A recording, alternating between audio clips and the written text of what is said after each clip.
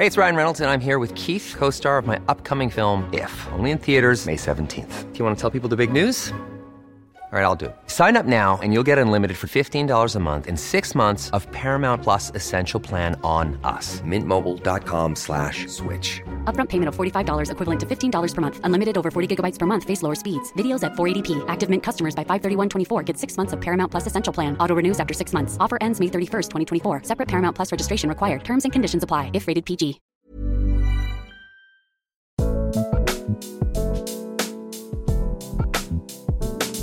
Hello and welcome to Changes.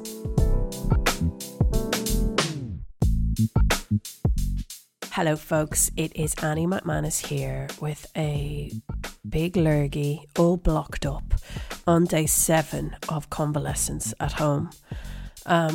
So I apologise for my sickly voice. I hope that I can convey my genuine excitement for you to hear this week's episode, because there's a lot of people on Changes that I've been impressed by, inspired by, moved by. But there's no one on Changes so far that upon finishing interviewing them, I have said to my producer Louise, I literally want to drop everything and go and work for them right now.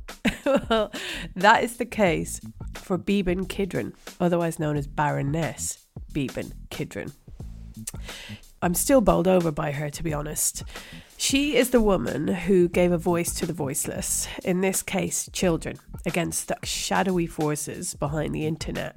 She single-handedly took on big tech and won.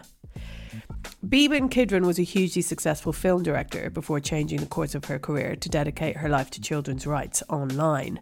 That was 10 years ago when she made that change. Now she is a member of the House of Lords, where she is a crossbench peer and was elected by an independent panel. Beeban pushed for the introduction of the world's first age-appropriate design code into law, requiring online services to put the best interests of the child first when designing products likely to be used by kids. Think Instagram, think YouTube, think, Snapchat. This is what she's talking about when she says products.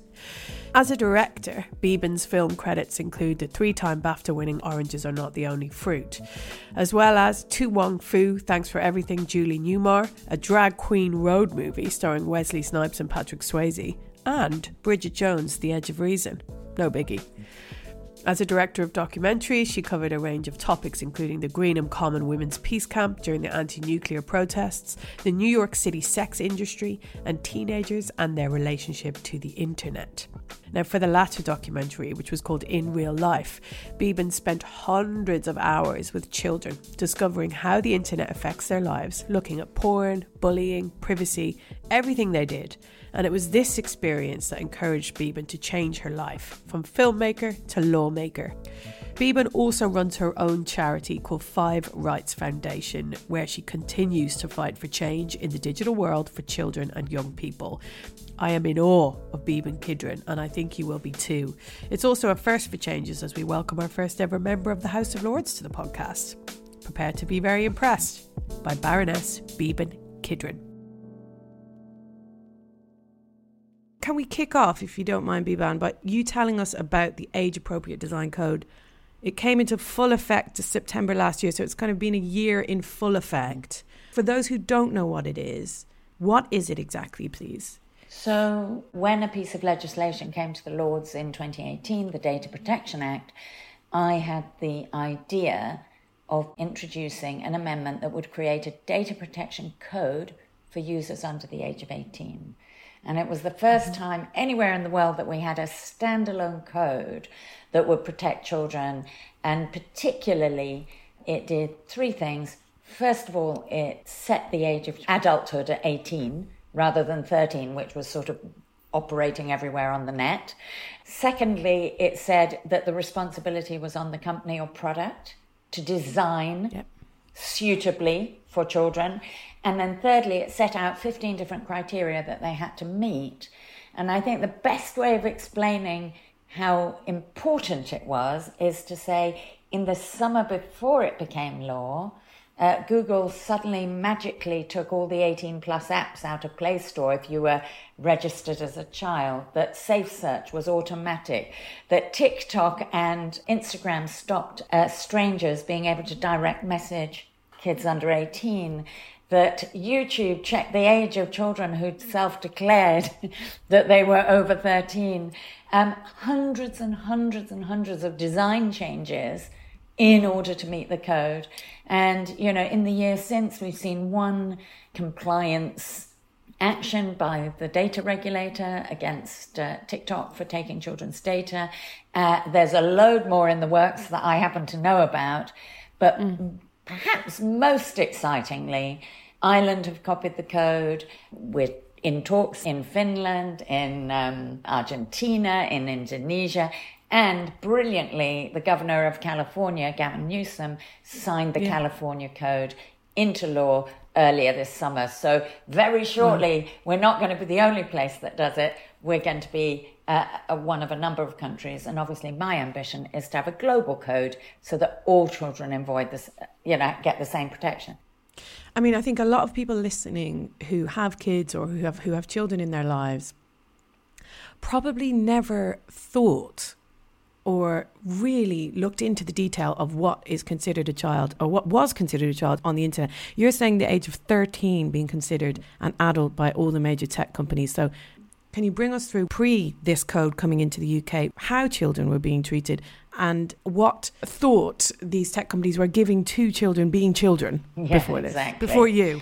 Well, I think the first thing to say is that the age of 13 is a sort of an arbitrary age that was to do with a piece of US law brought in by people concerned about the commercialization of childhood to say, up until 13, you have to have parental consent, and up to 13, you have to have, certain rules about how you advertise to them and so on and so on. But that was in a world which is unrecognizable now. The research was based in the previous century and the law was brought in around 2000. So, many of the services that kids are using or are accessing kids literally didn't exist. And so you're thinking about something rather analog for a rather 3D world, right? So, but they then picked it up and went, okay, we've got this duty to do things under 13. And actually they did that duty very poorly. Right? But then they go, tell us you're over 13 and we'll treat you just like everyone else. And I think it's worth stopping and saying that actually the utopian vision that the digital world would treat all users equally sounds good until you think that it means that you're treating a child as if they're an adult.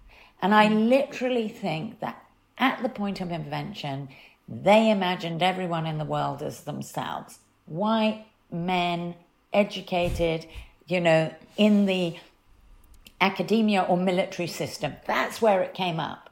That's how it emerged. And they thought everyone could take care of themselves. Yeah? And to a degree, they were right. And I think we have to acknowledge that. However, they have been so slow to the party of their responsibility to children, because it was also not the intention of the founders that it would be this incredibly toxic, commercial, sort of anti-democratic place. On the contrary, they thought it would be no gatekeepers, et cetera, et cetera. By the point we're at, sort of everything is ranked, everything is recommended, everything is algorithmically targeted, everything, then we're in a different world order, and kids need, I would argue, protections, but also rights to participate on the basis that they are children.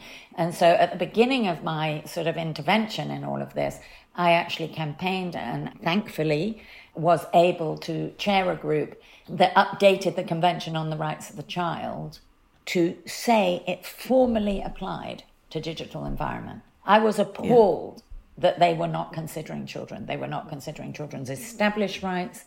They were not considering their own legislation that sets childhood at 18. And they were not taking care of their customers who are under 18. So the answer to your question is they were doing the minimum badly. But it's just mad that, You were appalled. I think everybody will be appalled when they really think about this. And it's just, how does a company become so influential, so powerful, and not be held to in any way regulate their customers and protect their customers from the dangers of their product? Like, it blows my mind that it's only now that this is happening. Yeah, and listen, I mean, it blew my mind 10 years ago when I got into this. And actually when I got into this, you know, everyone drank the Kool-Aid. I mean, I think to give a little forgiveness to us all, you know, they spent millions, tens of millions of lobbying money sort of creating this idea of their exceptionality, this idea. Think about the language of it all, Twitter, Google, it's all so fun, it's all so light, all the colours are sort of primary. And their argument is that they are neutral and exceptional, and we don't want to interfere with that neutrality and that exceptionality. The absolute reality is they're profit-driven companies, they're not exceptional, they're products and services.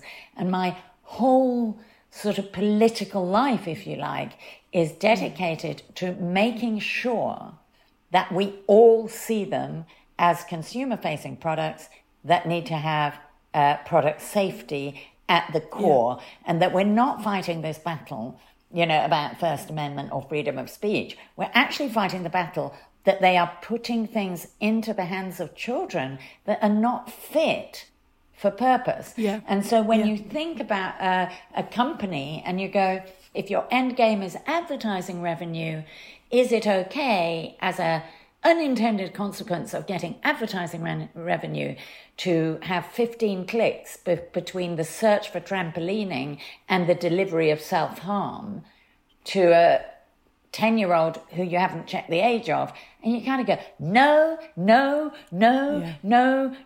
you know. And I remember years ago going to successive ministers and saying, do you think it's okay that a stranger can actually contact a child and then ask them to come into a private space that is unsupervised?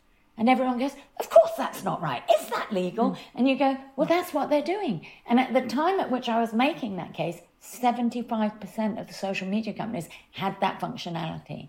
And so I always try and explain to people that so long as we see them as consumer products, and so long as we see this as a safety by design issue or a product safety issue, then you don't have to swing at particular companies. You have to look at the features of those companies and go, if you're live streaming, who's watching?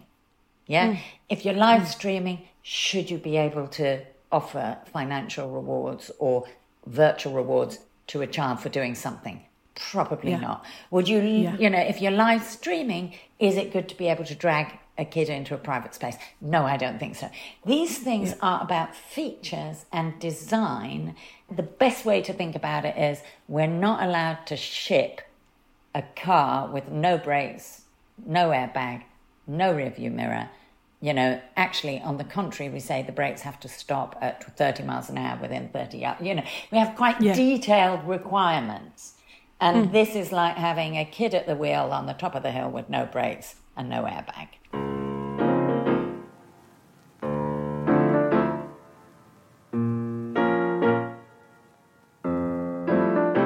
Let's talk about the way you look at the world, because you came from such a unique place, I suppose. I can't imagine there's that many people in the House of Lords who are hugely successful film directors and documentaries makers. Can we talk about the first change question, please, Biban, which is the change that was most impactful to you in your childhood, please? The biggest thing for me was I was actually born with a cleft palate, and that meant I had some operations when I was a baby. But it also meant that when I was 10, I had problems with my vocal cords.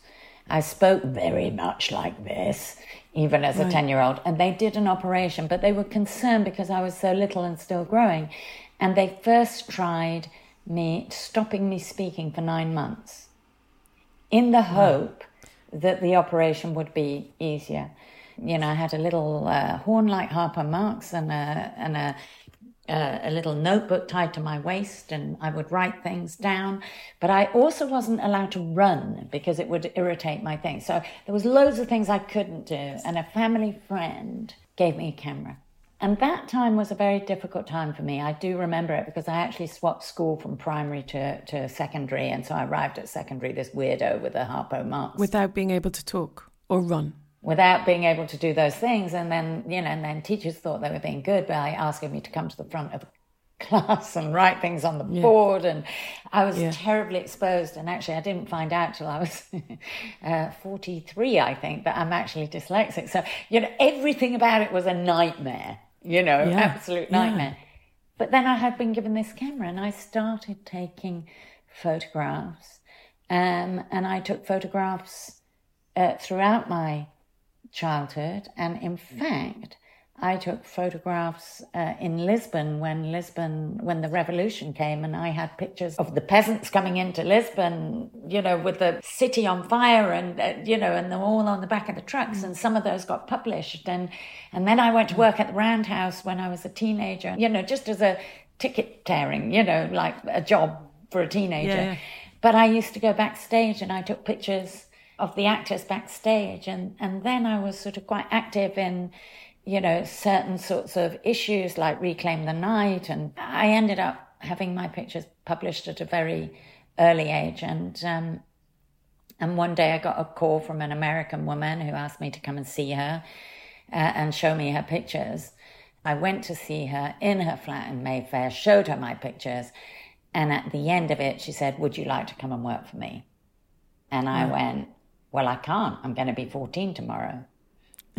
That woman turned out to be the legendary photographer Eve Arnold, famous for taking pictures of Marilyn Monroe, Malcolm X, every president since the war until she died. I mean, absolutely incredible legend woman. And she laughed like a drain. She couldn't believe it. And on my 16th birthday, she rang and she said, "What about now?" And I left school to go and work for her. Wow. What kind of influence was Eve Arnold on you then? Everything. Throughout your life? Everything. How so? She taught me what work is. It's never done until you've done everything you can think of. I got my work ethic from her. I still pack my bag when I'm traveling the way that she taught me. And it was one of my jobs was to pack her bag. And you always have to take something that you can wear to a palace, and always have shoes you can run in, and never have more than you can carry. And, all these rules that she had. And it has seen me through some really difficult moments. It's all Eve. But also she taught me some very profound things about what it was to observe, the right everyone has to a voice, about what it is to be a woman when people aren't expecting you to be a woman, about colour and form, kind of everything she taught me. Yeah. And then you went into filmmaking and have had a hugely successful, colourful career making documentaries, making films all over the world.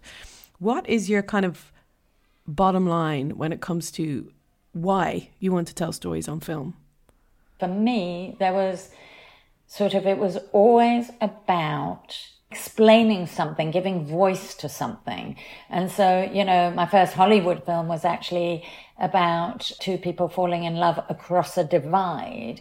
But the two people were in their 60s. And it was about both the divide and also love at an age when romance is not considered. And it was Shirley MacLaine and Marcello Mastroianni. It was fantastic. What an incredible experience. I did a film where Patrick Swayze and Wesley Snipes played drag queens. I mean, that was so transgressive. But if you think about the moment at which I made that film, all the films that featured gay people had them dying at the end because we were just sort of in the wave of the AIDS epidemic in our community. And so this was a sort of a lust for life movie, of great joy, great theatricality, and again, over the divide, Nebraska drag queens. It was quite radical at the time. Yeah. Oranges are not the only fruit. I mean, that was really saying what it was like to grow up unseen in a family, in a community that did not recognize who you were. And although it's very much sort of revered as being a coming of age story and a coming out story, and in fact, over the 30 years, people have written to me and also to Jeanette Winterson, who is the author and whose experience it reveals or shows or depends on.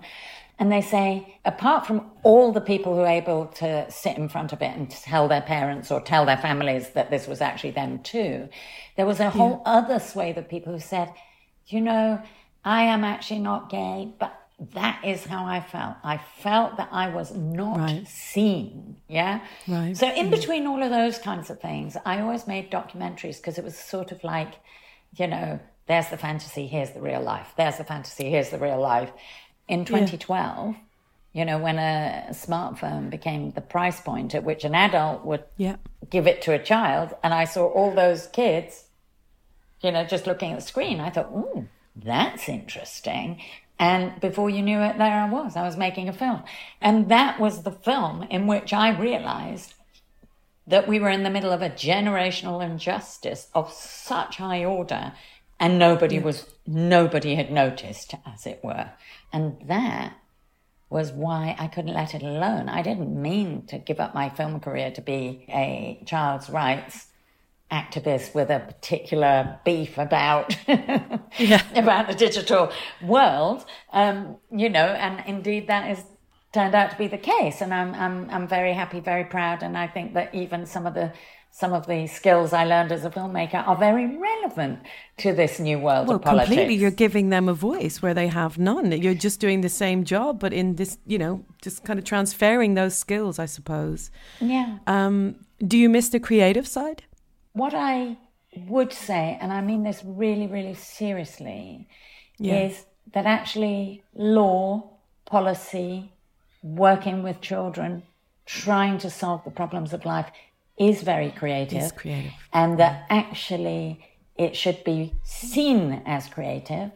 And I think that, you know, if I have had a little bit more impact than most people thought I would, and if I've had a little bit more success at getting things over the line that other people thought were impossible, then the thing I put it down to is that I look for the end game and what good looks like, and do everything in my power to get to that place. And that's a bit like when you start a movie, you know it's going to open in December at the Leicester Square Odeon, and you got to do everything in your power to get it to that place.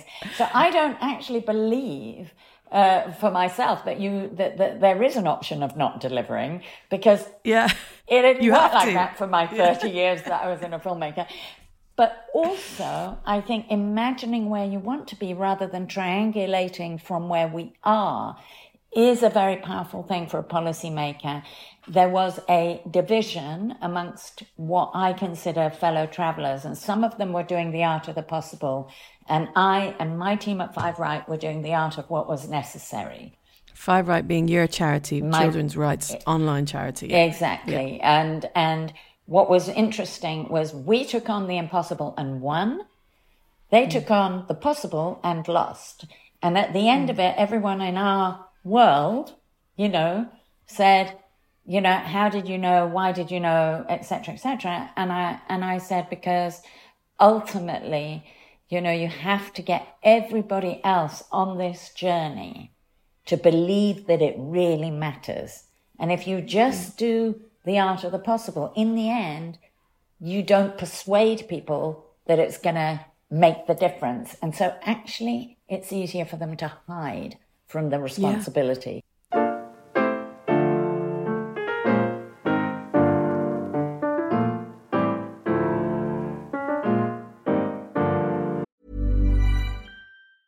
Quality sleep is essential. That's why the Sleep Number Smart Bed is designed for your ever-evolving sleep needs. Need a bed that's firmer or softer on either side? Helps you sleep at a comfortable temperature? Sleep Number Smart Beds let you individualize your comfort so you sleep better together. JD Power ranks Sleep Number number 1 in customer satisfaction with mattresses purchased in-store. And now, save 50% on the Sleep Number Limited Edition Smart Bed for a limited time. For JD Power 2023 award information, visit jdpower.com/awards. Only at a Sleep Number store or sleepnumber.com.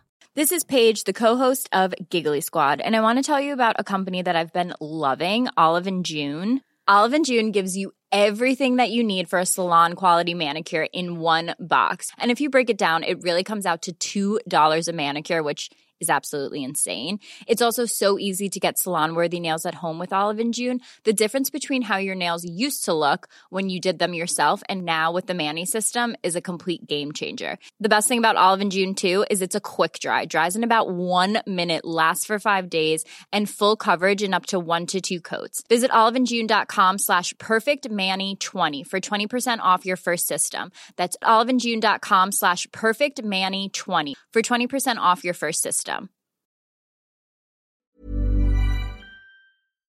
Let's talk about then that change that you made from being a movie maker to a lawmaker, and this documentary that you made, which is called In Real Life. I think it came out in 2013. Is that right? Yeah.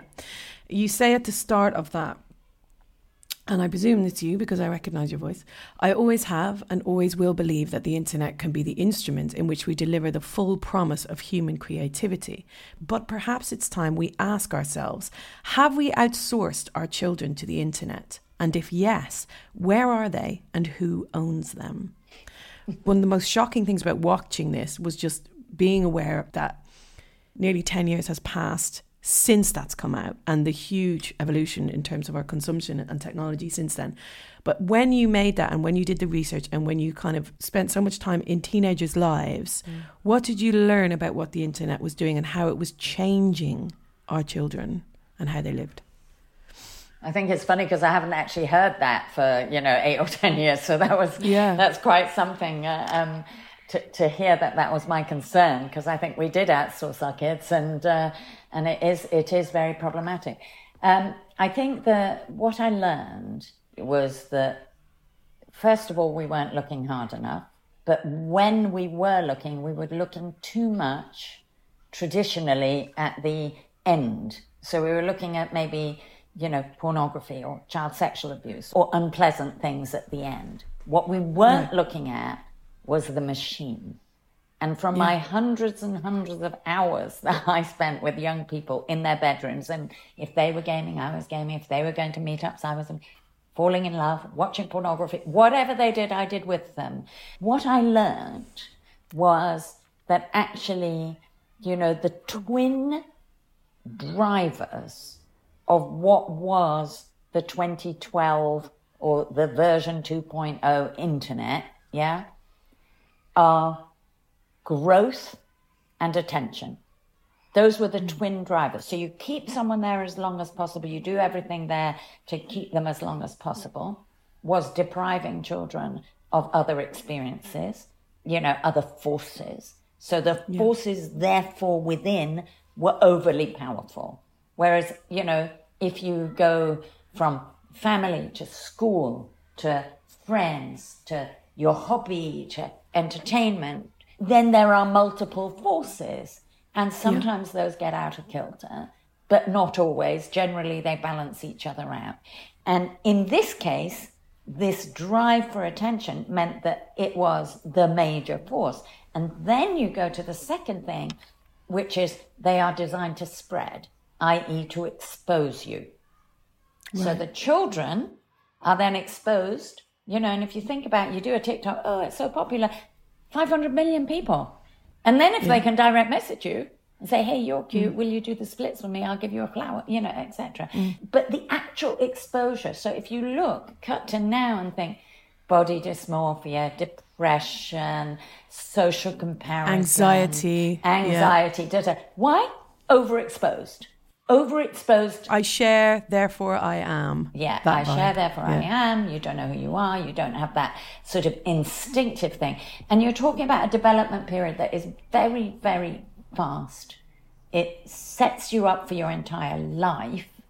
And I think that you don't have any privacy within which you kind of go, oh, that was my boundary. Oh, I don't like that boundary. I think I'll go down. Yeah. It's both crude and subtle. It's subtle about how it changes people. It confirms certain things. And also the algorithms, as we've gone on in this journey, are smarter and smarter and smarter about saying, oh, you're someone who's anxious about your weight. I'll give you a bit more about your weight. Oh, you're someone who likes self-harm. I'll give you more self-harm. You know, and it drives kids into the most negative version of themselves. That is what I learned. It is the machine. And people still, to my despair, think of it as being the child and what they are doing or what some other person is doing to them.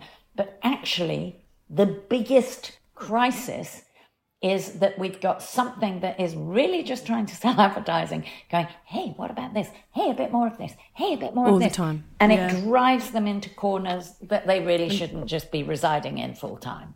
There's so much to learn with this documentary, which is still available and you can go and download it and get it. But the human parts of it are so kind of gut-wrenching. There's two examples I'll talk about. One is this girl who, and this is BlackBerry days, right? Yeah. So this is BlackBerry days. This isn't even smartphone days. And she's got her BlackBerry and she is addicted to sending messages, receiving messages, status updates, telling the world where she is, talking to lots of people at the time. She admits freely that she doesn't really care who they are. She just likes the act of talking to people. And then she gets used by boys who nick her phone and kind of lure her into this woods. And she goes after them because she cannot live without her phone. And she knows that, and she admits it, consciously knows, if it wasn't my phone, I would have walked away, but I needed my phone. And she goes and she gets taken advantage of sexually. And this is just her reality. Then there's another one, which it opens with boys watching porn, two boys, and they're bringing you through all the different options of porn that they can watch. And it's so shocking because even though we've all seen porn as adults, seeing young guys, it's not a conversation you see, is 15-year-old boys discussing porn freely and openly, why they like it, what they do, what they consume, how they consume, when they consume. Every day before their shower, they take the iPad into the bathroom. And then you see them go out, you see how the porn is affecting kind of insidiously how they look at women, how they look at romantic relationships. And then again, they're really astute, these teenagers, because they are aware of what this is doing to them. But the addictive tendencies of the actual machine that you're talking about means that they are helpless to it. The autoplay thing, when you watch a video on YouTube and then it automatically goes into the next video. You've stopped that. I tried for ages to stop that, and it was one of the things that happened in the wake of the code, and I'm really pleased and proud of it. But, you know, listen, I am the first person to say we're not done yet. We have a long way to go.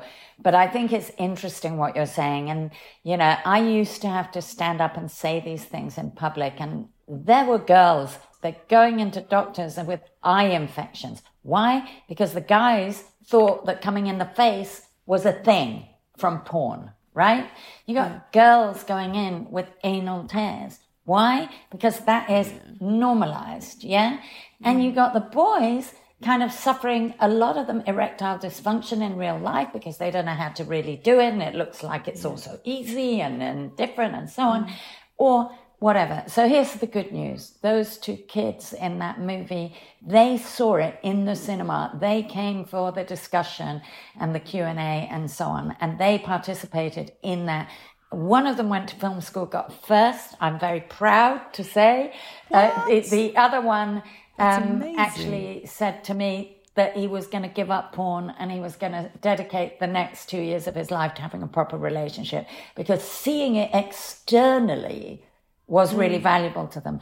And the reason that I say that is it absolutely speaks to my point that trapping children into a single experience, is not to give them the cacophony of choices that helps each human being to freely develop as a human being. I'm not saying there's one way of being a human being. There are many ways of being a human being. But the way that it is set up to be so dopamine effective, so attachment You know, and we all feel it. I mean, we all feel it. I got my phone here right next to me. And if there was a flashing thing, I'd probably look over there. You know, I had to turn it on its back so that we could talk. You know, it's so normalized, but around these very specific negative things. And I am going to just say one other thing, which is in the courtroom of Molly Russell's inquest, who is the young girl who committed suicide. And the landmark decision that Coroner Walker came to, that social media was in part to blame. One of the things that everybody who was perhaps less expert gasped at in the courtroom was that they showed the first 6 months of her activity on one platform. And yes, she went for some slightly depressing things, but she also went for shopping and some music and some fashion and some this and some that and some, you know. And then the last 6 months was just down the plug hole of extreme self-harm, suggestion she kills herself, absolute nihilistic, there is no one there, and false friends, people who are not trying to, I don't mean individual, I'm not talking about actual friends, I'm talking about influencers who sort of were pretending that they were a place of succor, but were actually valorizing suicide and so on, you know. And it was like a place of such darkness. That was the algorithm, right? That wasn't Molly. Indisputably the algorithm. It was the algorithm. It was like cutting out the other stuff and sending her into this place and giving more and more choices. And I remember when I first met Ian Russell, you know, 3-4 years ago now, and he said to me, the thing that broke his heart the most, you know, was seeing her still being recommended sad sites by email 3 days after she died. Yeah? You know, you could not make up the irresponsibility of that. I know a lot of bereaved families. You know, the Russells have been tremendous in their fight to get access to the data, to get a decision that was transparent, and to absolutely establish the course of Molly's death. And my hat off to them. But I have to say, they are not the only bereaved family. There are dozens of bereaved families. And even before a child takes their own life, there are hundreds, thousands of children who are having a very negative experience, who are somewhere on that very long line between a bad day in the office, as it were, bad day at school, bad day in yourself, you know, and taking your own life. And that being reinforced by being totally involved in this world. And so, again, I just want to say it's the machine. It's the machine. We don't want to count the end game of how many kids we lose. We want to actually build it all the way up to the front and say, hang on a minute, how can we have an environment that's less toxic, less addictive, less singular, so that actually children have the right to grow up in the world in multiple environments with multiple sorts of interventions and ways of seeing the world. And that is really key to all of this. Don't blame the children. Don't blame the parents. Don't blame the teachers. Go to the machine and say, hang on a minute. Blame the machine. Not fit.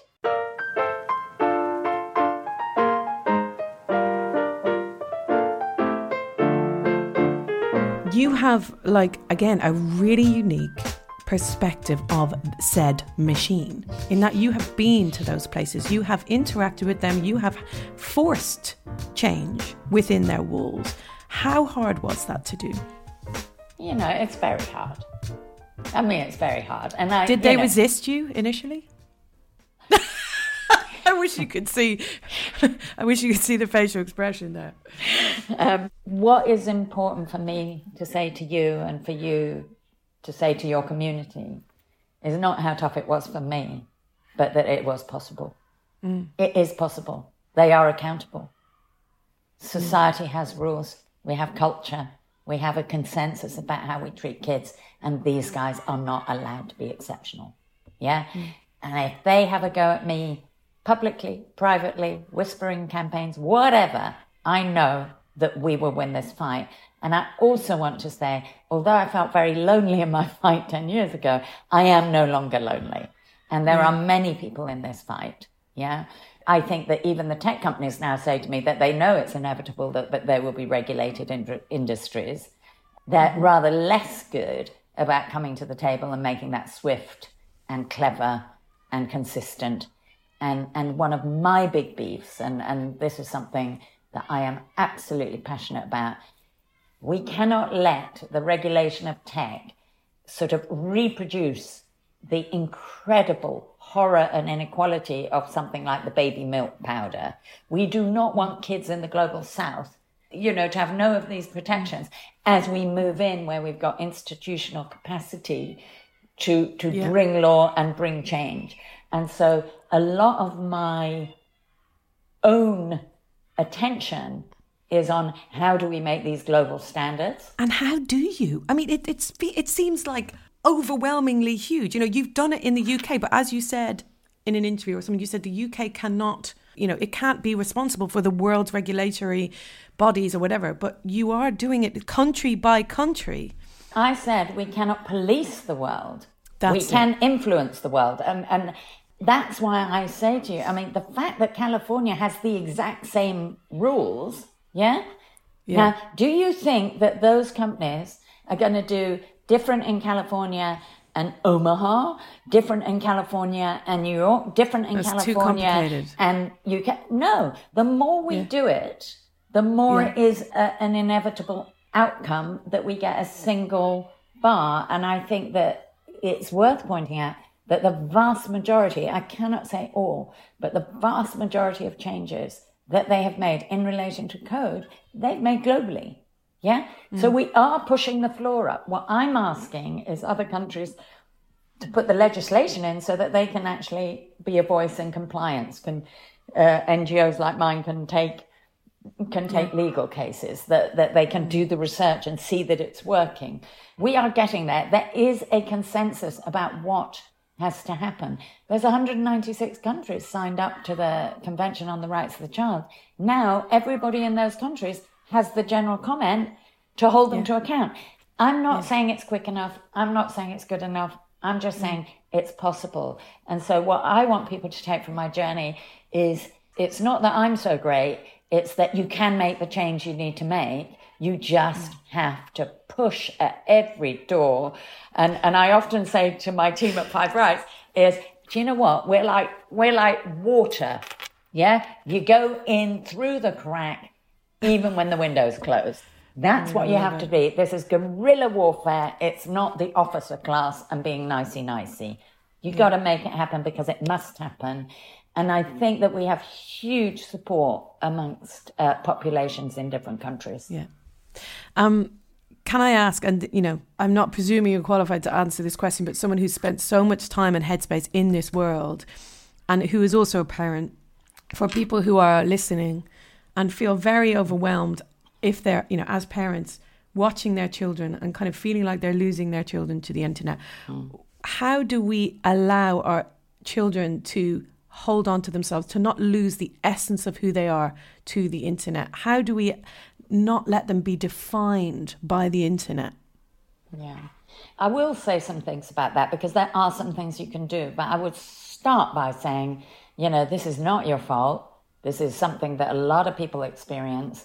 And that the forces, particularly amongst sort of, preteen teens, early teens, are very, very strong because it's a period where they're already moving away from you towards their friends. Yes. And so you may be muddling up, their move towards their friends as being a problem with the internet, or you may be missing that they've got a problem with the internet because they're moving towards the friend. So it's a very complex picture, and I really, really do feel that the products are not safe. It's not a fair fight between parents and a phone, basically. Having said that, I think there are some things you can do. And I start by saying, put your own phone down.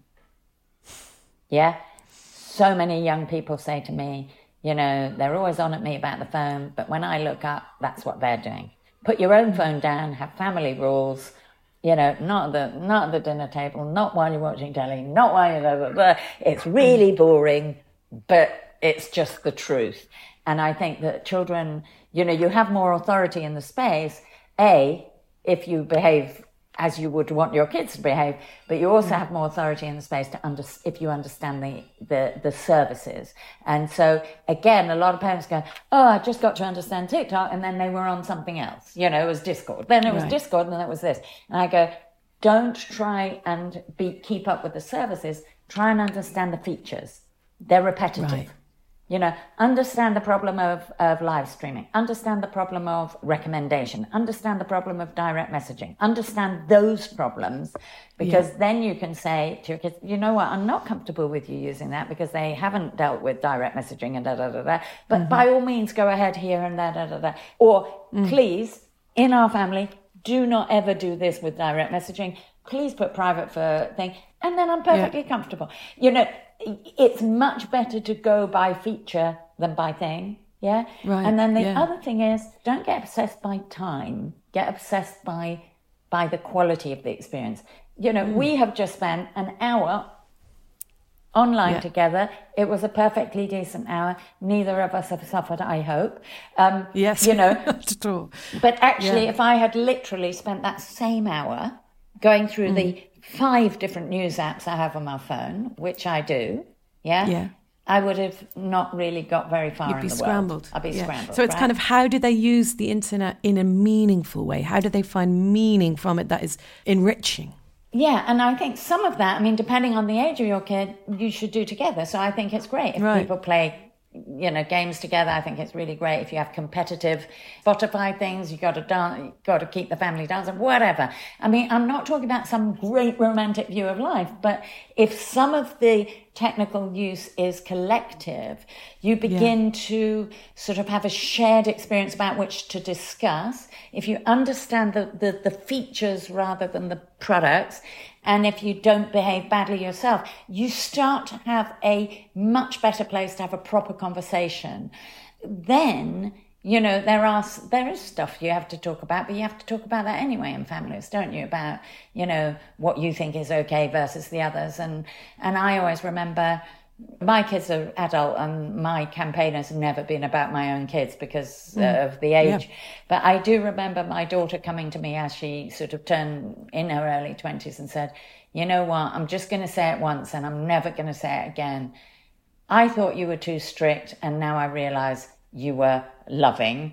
And I could not believe that you had such sort of radical ideas about fizzy drinks and about whatever it was, you know, some other thing that I had obviously got in my head. And she said, but I'm really grateful to you now because I see that somehow it has given me a position in the world where I'm not being shoved around by commercial things. And it wasn't quite like that. I've sort of misremembered it a bit, but it was a moment where she was saying, actually, I recognise what you were doing was parenting me. Yeah? Never doubted love, always got on with her, but she recognised that was parenting. And I do think that some adults are scared of the internet and don't think they have to parent in that space. And they do, right? They do. But the first 3 things I said help you parent in that space, because you've actually got not a fearful notion, because actually, you know, if you think about it, would you allow a bunch of kids come around and smoke in your kid's bedroom? Probably not. Sometimes you have to go in and say, hey, you're not doing that in my house. It's tough. Same thing. Yeah, same thing. Last question to you, please, Biban. What change would you still like to see in the world around you? You know what? I would like to see so many changes. I was thinking that's a big question for you. It really is. I mean, listen, you know, on the subject that we've been talking about, I actually want a global settlement for children's safety and privacy. And I want to see their right to access the digital world on an equitable basis, you know, that is around their age. And I don't mean this just about content. I mean it about shoving them around and interfering with their development, and actually sort of looking for many, many more positive ways of using the same technology. And I think one thing that maybe is sort of optimistic and fun is that, you know, I'm very keen not to just be a naysayer. And so one of the things that I'm involved in is the Digital Futures Commission. It's an applied research thing. And one of the things that we're worried about is that both in real life and online, children have sort of lost places and spaces for free play. As I say, it should be a equitable and accessible place. I don't mean just cutting out the adult stuff. I'm not talking about that. I'm talking about how do they get places where they can freely play without, always being nudged into the most commercial thing. How do they find places where they can find information that isn't then going to be traced back to them? So you go to mental health services and suddenly you're getting, some terrible ad for something else, et cetera, et cetera. So that's the change I want to see. But I do think sustainability as a mantra in how we develop the digital world is a really interesting concept. And I'm even going to go as far as saying the sustainability of childhood. Because if you force a child to be adult at 10, 11, 12, 13, it isn't the fact that they put their phone down and they're a child again. That's it. They're an adult, right? There's no going back. There's no going back. So, I think that if we can have sustainability and if we can have product safety and if we can have children's rights, and if we can take care of each other and the planet, that's the change I want to see. Small beer, obviously. Well, all I can say is thank you. Thank you. As a parent of 2 kids who are just about to go into, phone age, they're already asking. Thank you. Thank you for making my kids safer on the internet. And thank you for all your work. And I have no doubt that you will achieve that change because, as you say, anything is possible. If anyone can do it, you can. Thank you, Bevan. Pleasure. What a woman. Let us know what you thought. I would love to hear from you on this. There's so much to talk about around it, actually. Are you worried about your kids' use of the internet? Are you worried about your own use of the internet? I mean, I have to say, at the end, when she was talking about things that adults do, it's very impossible to not, be struck by what she says. The first, most obvious thing that we all know this, but it's hard to implement. It's just to put your own fucking phone down. It's just to put your own phone down. So much to learn from Beban. And I like her approach as well, which is kind of, she's not pointing blame at anyone. It's not anyone's fault. It's a system that has been allowed to happen. And she's single-handedly fighting that system. Just so inspiring to think that you can pivot. You can just make such an extreme change in your career and then be the root cause of such huge influential change with regards to law and how we live our lives. If you want to go watch Beban's documentary, which we discussed, it's called In Real Life. We will put a link to it in the show notes, as well as a link to the Five Rights Foundation charity that she runs, which has got loads of helpful information on it. And also, can I just say, isn't it such a relief to know that people like Baroness Kidron exist in the highest tiers of our government? Thank God. Thank God. Okay, please don't forget to rate, review and subscribe to Changes. Please pass this on to anyone who you know who might be interested in it. There'll be lots of conversations, I can imagine, over Christmas with kids and phones and screens. This is a really handy thing to have going into the Christmas holiday period, I think. Just having it in the back of your head. So yeah, do spread it around, pass it to anyone who you think will find it helpful. We will be back next Monday with a huge end-of-year special that is going to discuss all the changes that have happened to us and society and culture within 2022 with a guest that has had a huge year herself. I'm excited to bring you that. Changes is produced by Louise Mason through DIN Productions. Thank you so much and take care.